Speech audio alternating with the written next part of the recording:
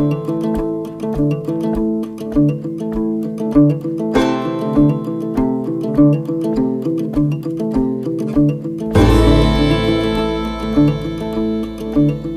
of the things that continues to embroil me is how churches and many so-called Christian organizations and institutions are attempting to inculcate into believers this idea that we have to be apologetic, we have to grovel and seek approval, approbation from the world over our faith.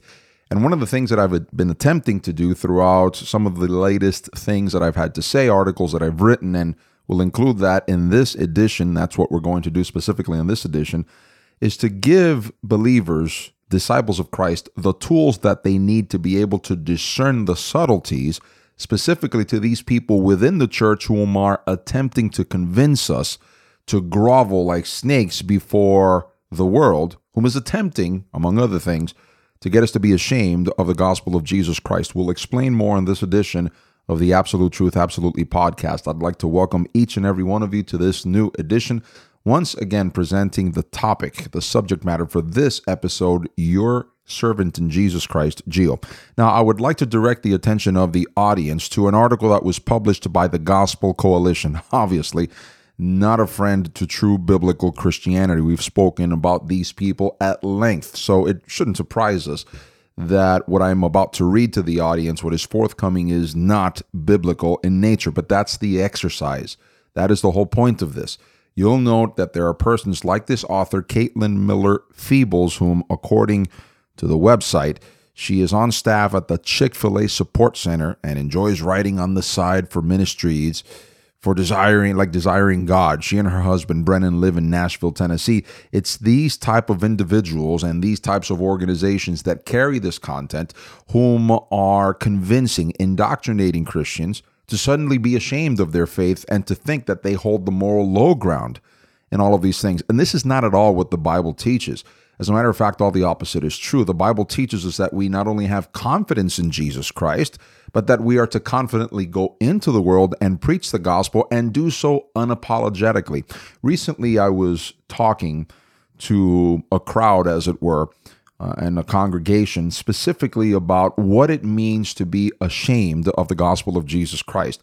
And among the things that we were mentioning in that presentation is this misapprehension. There is this misunderstanding where Christians have come to believe, and this also has to do with a lot of popular teaching on the subject, that if we're persecuted for our faith, and for example, a believer's life is threatened, and that, let's call it nation, that group that is carrying out that persecution now wants you to renounce Christ so that you may save your life. Some Christians have come to believe that that is the very essence of being ashamed of Jesus Christ, and that's not at all what the text teaches. If this were the case, then Peter, his salvation should have been forfeit after he denied Christ on 3 occasions, and we find many other instances of this. For example, when Paul is persecuting Christians and throwing them in jail and threatening their existences unless they renounced Jesus, do you believe that God would suddenly cast those people out simply because they were trying to save their lives? Of course not. If you think about it on the opposite end, there are those who might think so, but on the opposite end, then why would God seek to save Paul, who was causing these people to blaspheme, but not save these people whom were saved before Paul? It doesn't make any sense when you think about it philosophically. So there must be something beyond this erroneous understanding of what it means to be ashamed of the gospel of Jesus Christ. And one of the things that I stated in that presentation is that to be ashamed of Jesus Christ means, we looked at the definition, being ashamed, and it means to have a sense of guilt, to have a compunction, as it were, over what someone has done, as if they are committing acts of criminality, and now they have to feel sorry, they have to feel guilt, shame over their activity. That brings to light what Jesus talks about when he says, if anyone is ashamed of me, I will be ashamed of that person before the fathers, before the angel, before the Father, before the angels.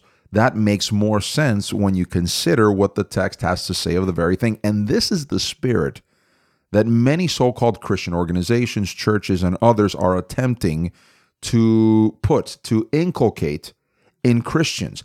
An example of this is the article that I will read to the audience. And you'll note that this is something that you have probably heard from some famous pastor, from some famous talking head, whom considers himself or portrays himself to be a Christian. But in fact, as we analyze this, and I ask you to please stick with me on this because this will be a bit of a longer thread.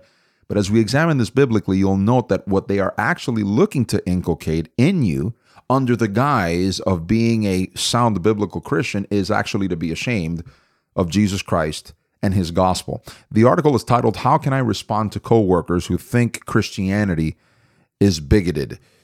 Once again, how do I respond when a coworker angrily disparages Christians as hateful and bigoted? In working with unbelievers, this is what this lady is writing, in working with unbelievers and believers alike, we're called to live and labor in a manner worthy of the gospel. We should be quick to humbly confess and repent when we fall short of it. But how should we respond to co-workers who've taken offense not over our own actions, but over those of other Christians? Now, I need to pause here from the onset. You'll note that the question was slightly changed. It was a sleight of hand, if you'll note about it, because the original question is, how do I respond when a coworker angrily disparages Christians as hateful and bigoted? The implication here, because this is something that I think every believer has faced in the workforce. If you're a genuine biblical believer, you will face persecution no matter where you are. Jesus said we will have affliction in this world.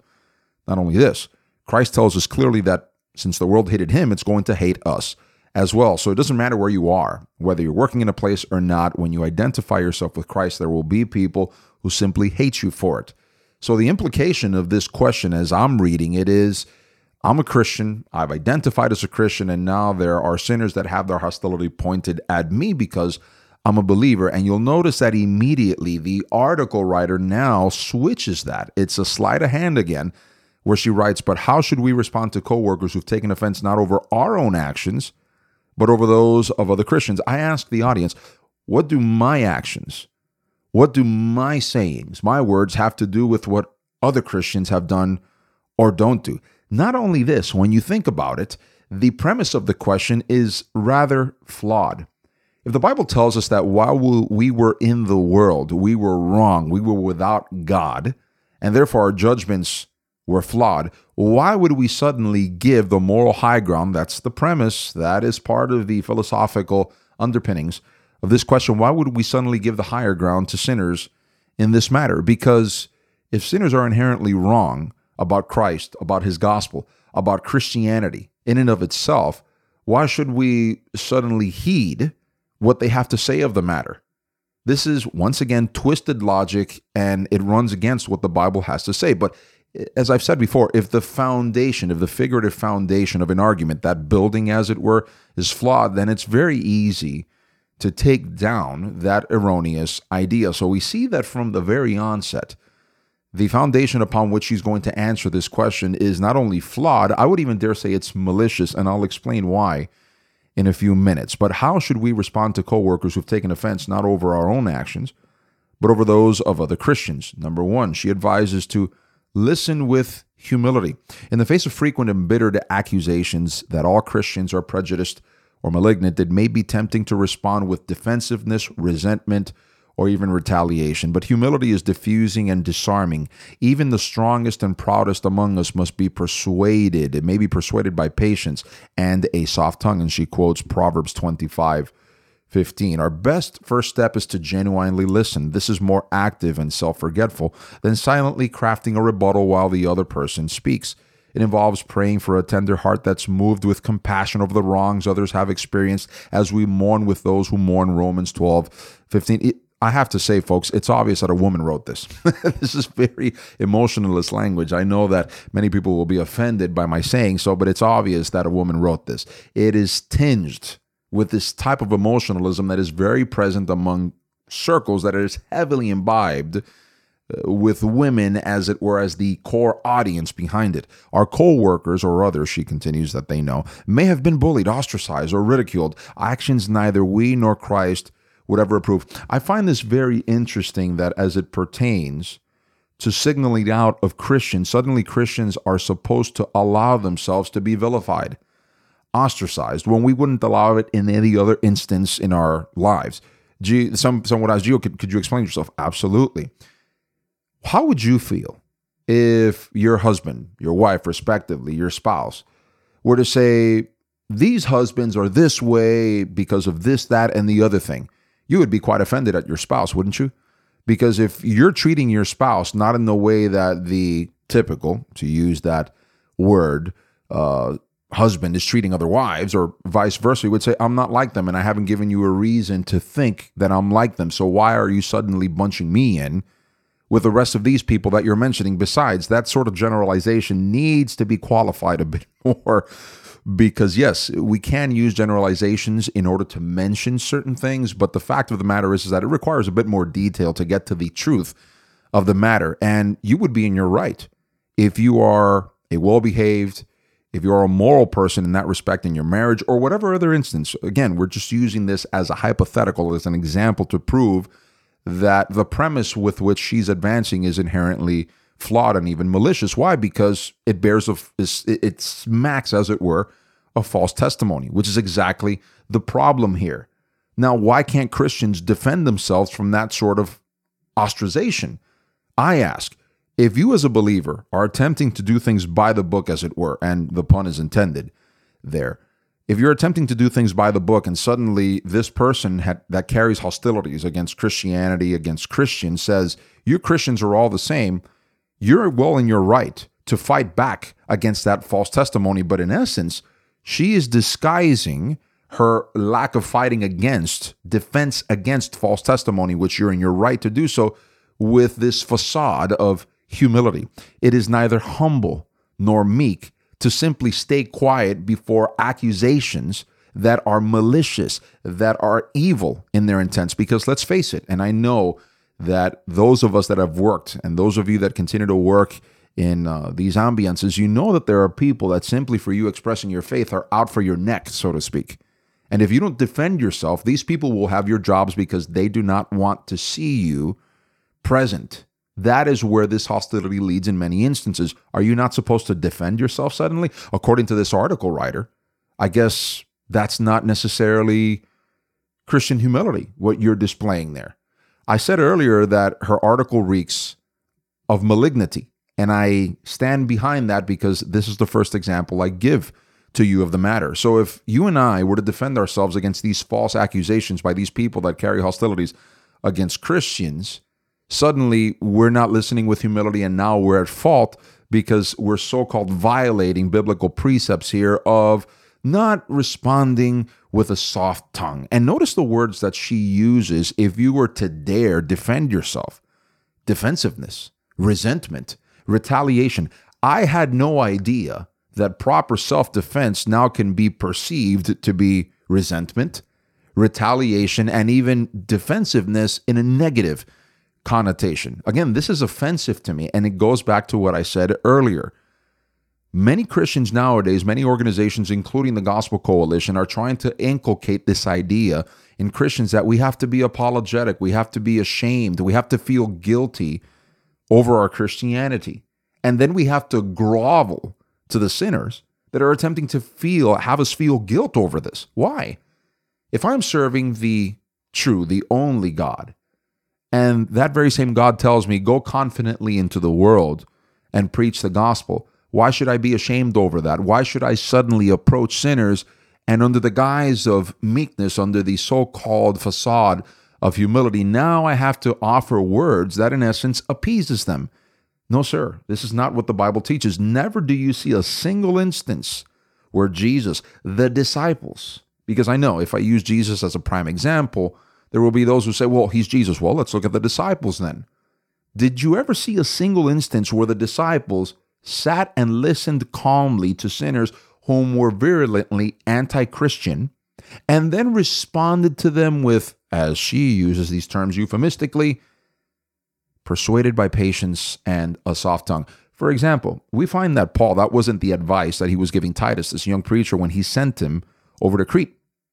As a matter of fact, he quotes one of their own prophets who said that the Cretans, and that's where we get that famous phrase in English lore where it says, don't be a Cretan, right?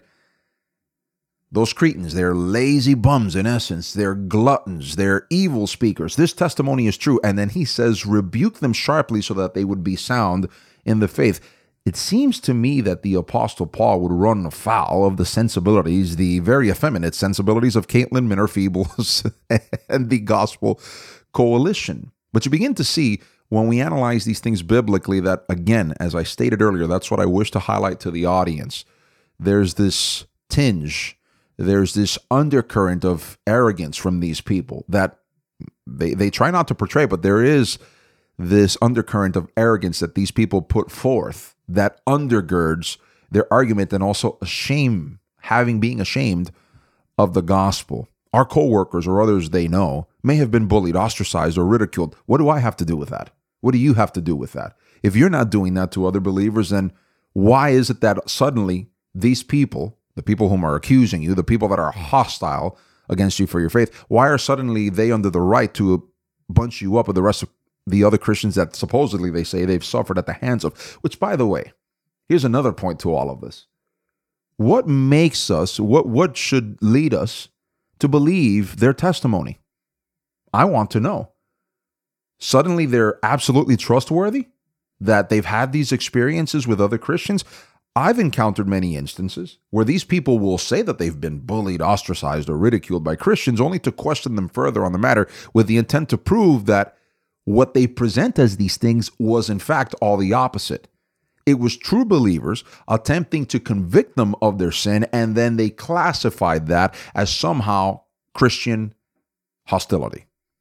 So my point is that we, or rather this lady, she is asking us to believe these people whom are bringing these scurrilous accusations against Christians based on false assumptions. I was under the impression that the biblical dictum on believing the testimony on a person had to do with if that person had witnesses, 2 or 3, typically. That's what we find in both the Old and New Testaments. But I guess that goes by the wayside because it's inconvenient for the argument. Now, she continues on to the second point: denounce unChristlikeness.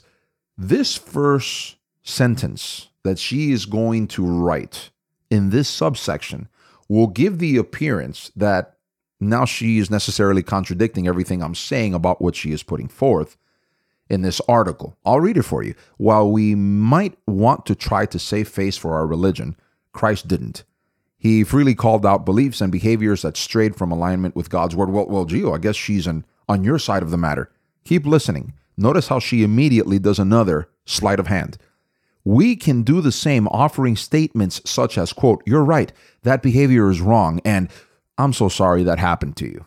Did you notice? It had nothing to do with what I said just a minute ago, where suddenly we examine the underpinnings of why these people, the antecedents, as it were, as to why these people have these hostilities against Christianity, and discovering that in many instances that's rather false testimony against Christ, against the faith, against other believers. It has nothing to do with that. You'll note that now what she is demanding, she is asking you to do, is that you were to apologize for them. Doesn't that reek of the system that we know today to be cultural Marxism? Whereby, for example, you didn't own slaves, but if you're a white Christian, then you are most probably the ancestor of people who owned slaves, and therefore you're as guilty as they are, even though you've never owned slaves, of being slave owners, and now you have to pay reparations, which is inherently an anti-biblical concept. Because according to New Testament standards, every single person rises or falls, as it were, if I may be allowed to use that phrase, before Christ based on their own actions, more specifically on whether or not they believed on Jesus Christ or not. This is inherently against the ethic that we find delineated in the New Testament, and notice how she craftily hides under these. I'm telling you, these people, they search for these phrases to be able to say, that's not what I said, but that's exactly what they're saying. They're Andy Stanley types, as it were. They think that they're very crafty, they're cunning in the way that they use words, but they themselves denounce what they actually believe, which also tells you something about the way that these people operate. They're not so willing to be so explicit about what they actually believe and are telling other believers to engage in, because they know that if they use plain language to describe what it is that they believe, most people would reject it out of the absurdity of the thing, this is what it is. It's absurd. We can do the same, offering statements such as, "You're right, that behavior is wrong." Well, hold on for a second. Pause. Let's examine whether or not what that Christian did to you was in fact right or wrong. And again, am I supposed to believe the person? Am I supposed to take their testimony at face value? I don't know the person. Let's face it. When we're talking about co-workers here, on many instances, and this is just being blunt, this is being very honest, one another, I'm assuming, many of the people you work with, you just can't stand. And you don't want to have a relationship with them, as it were, aside, apart from what is basically a business working relationship. You can't tolerate these people. So then you're telling me that now we're supposed to take these persons' testimonies at face value, the very same people whom are misjudging you and now are also ostracizing you simply because you're a believer? We're supposed to take that witness, so-called that testimony, at face value, the very same person whom you have done nothing to, and yet simply because you identify with Christ, now they are hostile against you? I thought that was unjust. My understanding is John, he writes in one of his short epistles, that all unrighteousness is sin. And when you misjudge another person, I was under the impression that biblically speaking, that is unrighteousness. Notice that the premise for what she is writing here is absolutely flawed. And again, as I said before, malicious. She's giving the reasoning, as it were, the benefit of the doubt to sinners instead of people from the faith of which she says she's a part. I mean, it's absolutely ridiculous. And worse off, she's not even giving the benefit of the doubt to the biblical way of seeing these things, of doing these things. And I'm so sorry that happened to you. Again, I'm not going to take that testimony at face value, because we need to analyze the particulars of that instance. And once again, what does that have to do with me? Just because, and let's assume that that person may have been mistreated by Christians in the past. I'm a believer. I haven't treated you that way. Why would you assume the same about me? You see, these are the things that when, upon closer examination, giving scrutiny to these arguments, they fall flat on their face. She continues, our faith is built on the premise that all people and all Christians fall short of the glory of God, Romans 3:23. This would be a good time to mention that Jesus is the only perfect human, that believing in him does not make Christians sinless, and that sanctification is a long process. Right, and also it would be good here to mention that sinners are probably the ultimate hypocrites, in that they are calling out Christians for their hypocrisies when they themselves endorse things that they know that are inherently evil, whilst oppressing, in many instances, Christians for simply trying to live out in a gospel manner. That also needs to be mentioned. No, but you can't say that, because according to the Gospel Coalition types, you'd be driving them away. Well, I find it interesting because I find an attitude in Jesus that says, I'm going to preach the truth to you, whether you like it or not.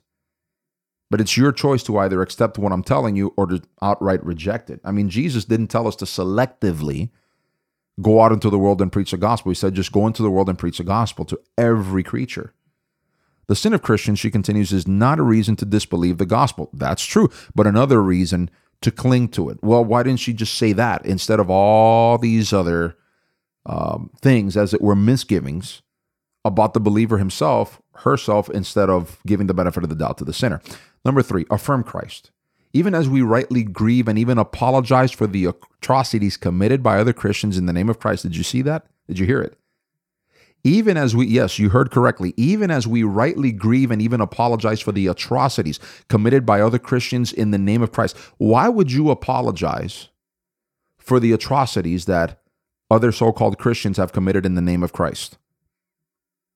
I need to ask you all that question. Why would you apologize for the atrocities committed by other Christians? Again, this is part of the cultural Marxist religion that subscribes to a group, a particular identity, and all that group either rises and falls based on that group identity. But doesn't Christianity have in particular a group identity? When we talk about Christianity, we're talking about the faith given to us by the founder of the faith, Jesus Christ. But the faith in and of itself stands because of its founder. We fall short of it. And not only that, she herself mentions that we Christians are not perfect. We're trying to achieve, as it were, Christ-likeness, but we're not perfect. So my point is, if she already established that, then why would you go on apologizing for the atrocities committed by the Christians when you yourself are not the one that committed those atrocities? Why should I apologize for the sins of another? It's almost believing, as it were, that the sins of that person now belong to me. They're subscribed to me. And there goes the individuality, as it were, of salvation under the New Testament. They're arising theologically. This is why I said earlier that the more you begin to understand the subtleties of what she's arguing, the more malicious this argument appears and is. We shouldn't be ashamed of the gospel. Well, the thing is, before she writes this, she's already inculcating that in the readers. This is the whole point of this. You should be ashamed of the gospel is what she's saying. That's in essence what she's saying. But now she's trying to cover her tracks by saying, no, but I wrote we shouldn't be ashamed of the gospel. What you are asking Christians to do, what you're in essence demanding Christians to do, is akin to being ashamed of the gospel. You can't have it both ways. It's typical of these types to say, well, here I have a two-sided coin, right? Well, how many sides does a coin have? But anyways, I digress. They always want both sides of the coin. You can't have both sides of the coin. She continues, however, it may be distorted or manipulated for the enemy's ends. It's still the power of God for salvation to all who believe, and it's exactly what all people, even Christianity's fiercest opposers, are looking for in the end. The Christ we serve, follow, and submit to is full of grace and truth, John 1:17. His word commands us to do everything in love, 1 Corinthians 16:14. By the way, I've said this before. Any person that says that you're speaking the truth is not an act in love, is acting maliciously and acting as an agent of the world. I'll repeat that again. Any person that says to you that whenever you speak the truth, that you're not doing so in love, is acting as an agent of the world. Because the simple act of speaking the truth in a world that does not want to hear the truth is a loving act in and of itself. Whenever you hear, whether sinner or Christian, say you're not doing that in love, when you're speaking the truth, chastise that person. They ought to be ashamed of themselves, because just speaking the truth itself is an act of love. Otherwise, we would have to say that Jesus didn't act in love, because Jesus constantly spoke the truth. I mean, he is the truth. He's the personification of the truth. But then again, if Jesus were to walk among us, these very same people would accuse Jesus of not walking in truth. So I guess we're in good company, right? She continues, even when that love means affirming his commands, even when, did you notice that? Notice the maliciousness of that. Even when that love means affirming his commands of righteousness and his disapproval of sins, even when, what do you mean even when? That is part of the presentation. Not even when, it's part of the presentation. I'm telling you the subtleties. The verbosity of this is offensive. It offends me. It ought to offend Christian sensibilities, even when that love means affirming his commands of righteousness and his disapproval of sins, and even when we know we'll be hated for his name's sake. Well, I know that comes with the territory, but I ought not be apologizing for other people's atrocities, supposedly, right? As we stated earlier. Not only that, I'm not going to grovel. I'm not going to try to appease. I'm not going to try to win that person over. And let me clarify that. Win that person over simply because I so desperately want them to be at peace with me. I don't want man's approval. Neither should you. Jesus himself, John tells us, chapter number 2 of his gospel, he says that he was not looking for man's approval. We should not look for men's approval. But this is what many Christians are looking for, and they disguise that under the guise of gospel-centeredness. Right? She ends, as you affirm the exclusivity of Christianity, you may seem to be affirming your co-workers' suspicions of bigotry. You might consider asking her what kinds of... It's always her. Did you notice what I said earlier about it? It's a woman that's obviously writing this. Once again, here it comes forth in the language. You might consider asking her what kinds of beliefs and values she denounced, perhaps racism or ageism. Ageism? Folks, whenever a person uses this term, we might actually be speaking here about a social justice warrior. Ageism. Ageism. I would have never thought that phrase, that idea would be coined as a thing. Ageism. Almost certainly your coworker doesn't think we should be tolerant of all beliefs. She'd agree that in some instances there is one right way. We think so too. Again, all shrouded in ambiguity. All shrouded in this colorful, clouded language, ambiguous language with intentionality, supposedly, if those things are so-called, as it were, conjoining each other. It's absolutely ridiculous. And again, notice that she, as it were, gives the moral high ground to the very people whom use these terms to try to denounce Christians. You're a bigot. You're intolerant. you're this, you're that, you're the other thing. We've already noted that these people, they use those phrases maliciously to try to shame Christians into not speaking the truth or being, as it were, living out that truth. Number 4, seek common ground. We may spark empathy. There's another problem, empathy. We've spoken at length about how empathy is a sin. I'm not called, as it were, to place myself in the shoes of a sinner so as to justify their way of being. I'm called to preach to them so that they may know the truth. We may spark empathy and find common ground with our coworkers if they can see how their own belief systems have been misrepresented at times. Misrepresented? Let me ask you all a question when we're talking about misrepresenting. What is so misrepresenting of saying you're a sinner and you need Christ? What is so misrepresenting of saying if you're an atheist, you're in essence trying to keep people from the true and living God? If you're into New Age, you're a pagan, etc., etc., etc., right? I mean, let's face it. If there's only one way to God, if there's only one way to the Father, which Jesus says is through him exclusively, what is this of their belief systems having been misrepresented at times? She continues, ask if they've met someone with their own worldview, whether Muslim, Hindu, Buddhist, agnostic, or otherwise, whom they describe as hateful and bigoted. You know, the funny thing about this is that it seems like the only people that can be intolerant towards others, who can't be intolerant towards other views, is Christians. That's the interesting thing about it. Hindus can say we don't tolerate anyone else's systems because it contradicts our own. Buddhists, especially Muslims, because God knows that they're propense to violence. Anyways, no. The only ones that can't do that are Christians. Doesn't that say something? And doesn't it say something that Christians themselves are in essence saying, but that's right, we're the only ones who can't, as it were, be in that position where we reject the erroneous views of other people, whom they describe as hateful and bigoted. How do they reconcile this? Might they say this unkind individual is acting on misunderstood or misapplied beliefs that are still noble and rightly carried out? Really? It'd be interesting to ask, for example, Mohammedans, if maybe they're just not acting out properly this whole thing of bashing their wives if they're not in submission. Another question for another day, right? If so, could the same be true of hurtful Christians they've interacted with in the past? Here we go again. We all acknowledge and submit ourselves to an authoritative belief system, whether Christianity, atheism, what? This is a Christian writing this.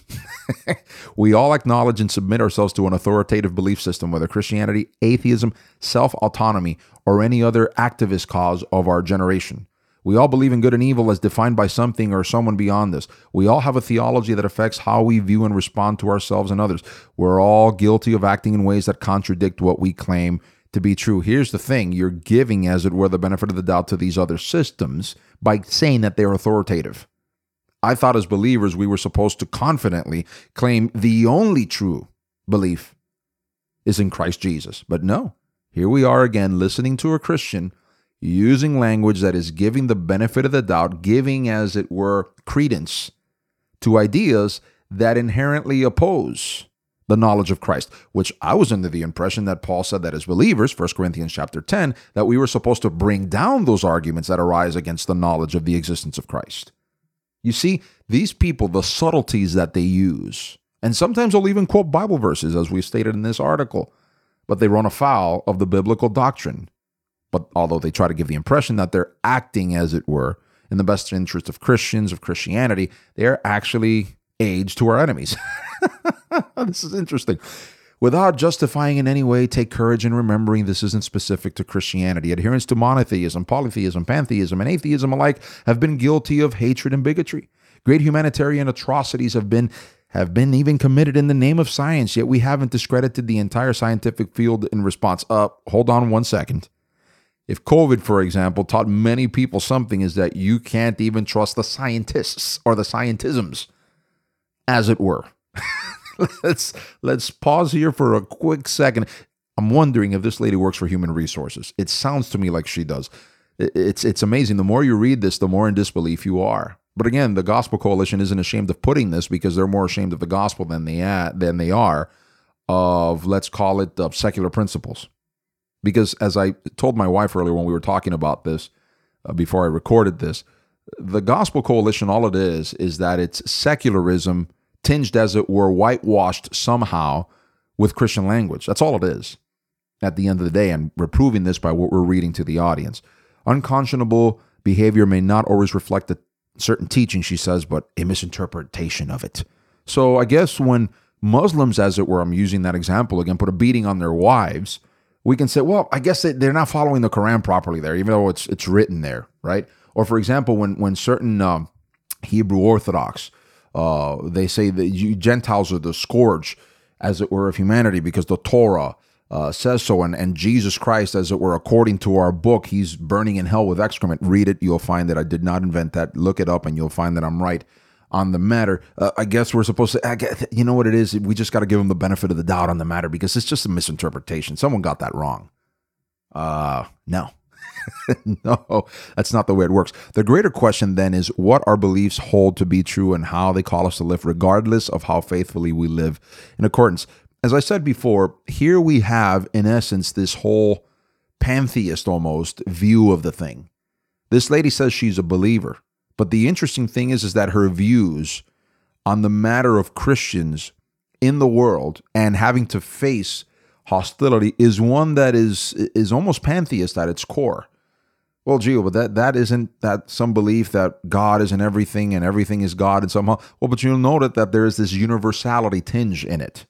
That's what I mean by that. In other words, there's some credence to all the world religions because at the end of the day, it kind of all leads us into the same path. You know, the whole Oprah Winfrey mantra and others that follow that paganist ideology. This is something akin to what she is writing here. She doesn't explicitly say so, but that's the spirit that runs through this article. So as I said before, I don't want to continue to get long-winded on the matter, but I hope that this proves to you that there are forces at work, there are people at work within the church whom are attempting to get us to buy into the idea that we somehow ought to feel shame, we ought to somehow feel guilt over what we believe, and that we ought to constantly apologize and grovel and appease over what we believe, when that is not at all what the Bible teaches is part of the Christian character. What is in essence part of the Christian character is that we ought to live confidently in Christ with the understanding that he calls us in that confidence through Christ to preach the gospel, but also to have a proper understanding of righteousness. And that proper understanding of righteousness leads us to understand that we are all individually responsible towards Christ, towards the gospel, towards the Father, towards the Spirit, to live righteously. And understanding this, every person, again, either stands or falls based on how they live individually to Christ. And therefore, the sins of another cannot be attributed to me, and my sins cannot be attributed to another. So whenever you have an individual like this trying to get you to feel shame, guilt, even though they don't use the words, as we've noticed, over Christianity, it's our job to not only reject it outright, but to shame them for being ashamed of the gospel of Jesus Christ. I hope this analysis will help you. I hope this examination will help you. And I hope that you deploy this in the real world. Some of you will ask, how do I do that? Whenever you encounter this person, have a conversation with them and tell them, inform them of what the philosophy is, as we've done in this edition, that undergirds these arguments, and show them how truly abhorrent it is and how unrighteous it is, what it is that they have adopted. Let it not be that they themselves fall victim to people like this, to organizations like this that will lead them to a place where now they feel shame and guilt over being Christians, the very thing that Jesus warned us about. Remember, and I'll end with this, Satan has many ways of trying to get you to buy into ideas. Persecution is one of them, for sure. But if you think about it, if he can get you to renounce the faith that you have embraced by trying to convince you that somehow there's something inherently wrong with it, he's won. And there are people among us whom are his workers that are attempting to get us to buy into that very idea. Be very careful with these types. Denounce them loudly and sharply, so that, as Paul says to Titus, to the Cretans, that they may be sound in faith. Thank you all for listening. I would encourage you that if you have not done so, that you were to subscribe to our channel on Telegram. Our user ID is ATA Truth. ATA Truth. You can also visit our website, atapodcast.org. If you have not subscribed to receive our email updates, please do so. It's free. We will not bombard your email address with spam or anything of the sort. Neither will we sell that address to third parties. It's just not our style. It would cramp our style if we were to do that. So please do that and let others know about the existence of the Absolute Truth Absolutely podcast. And if you're listening to this through the iTunes or the Apple Podcast application, we would ask you that you were to give us the 5-star review. That way the algorithms would pick this up and also let others know, help us let others know about the existence of this podcast and this ministry. That's all the time I have left for this edition. Thank you so much for listening. Until the next occasion that we meet, may the Lord shine his face upon you.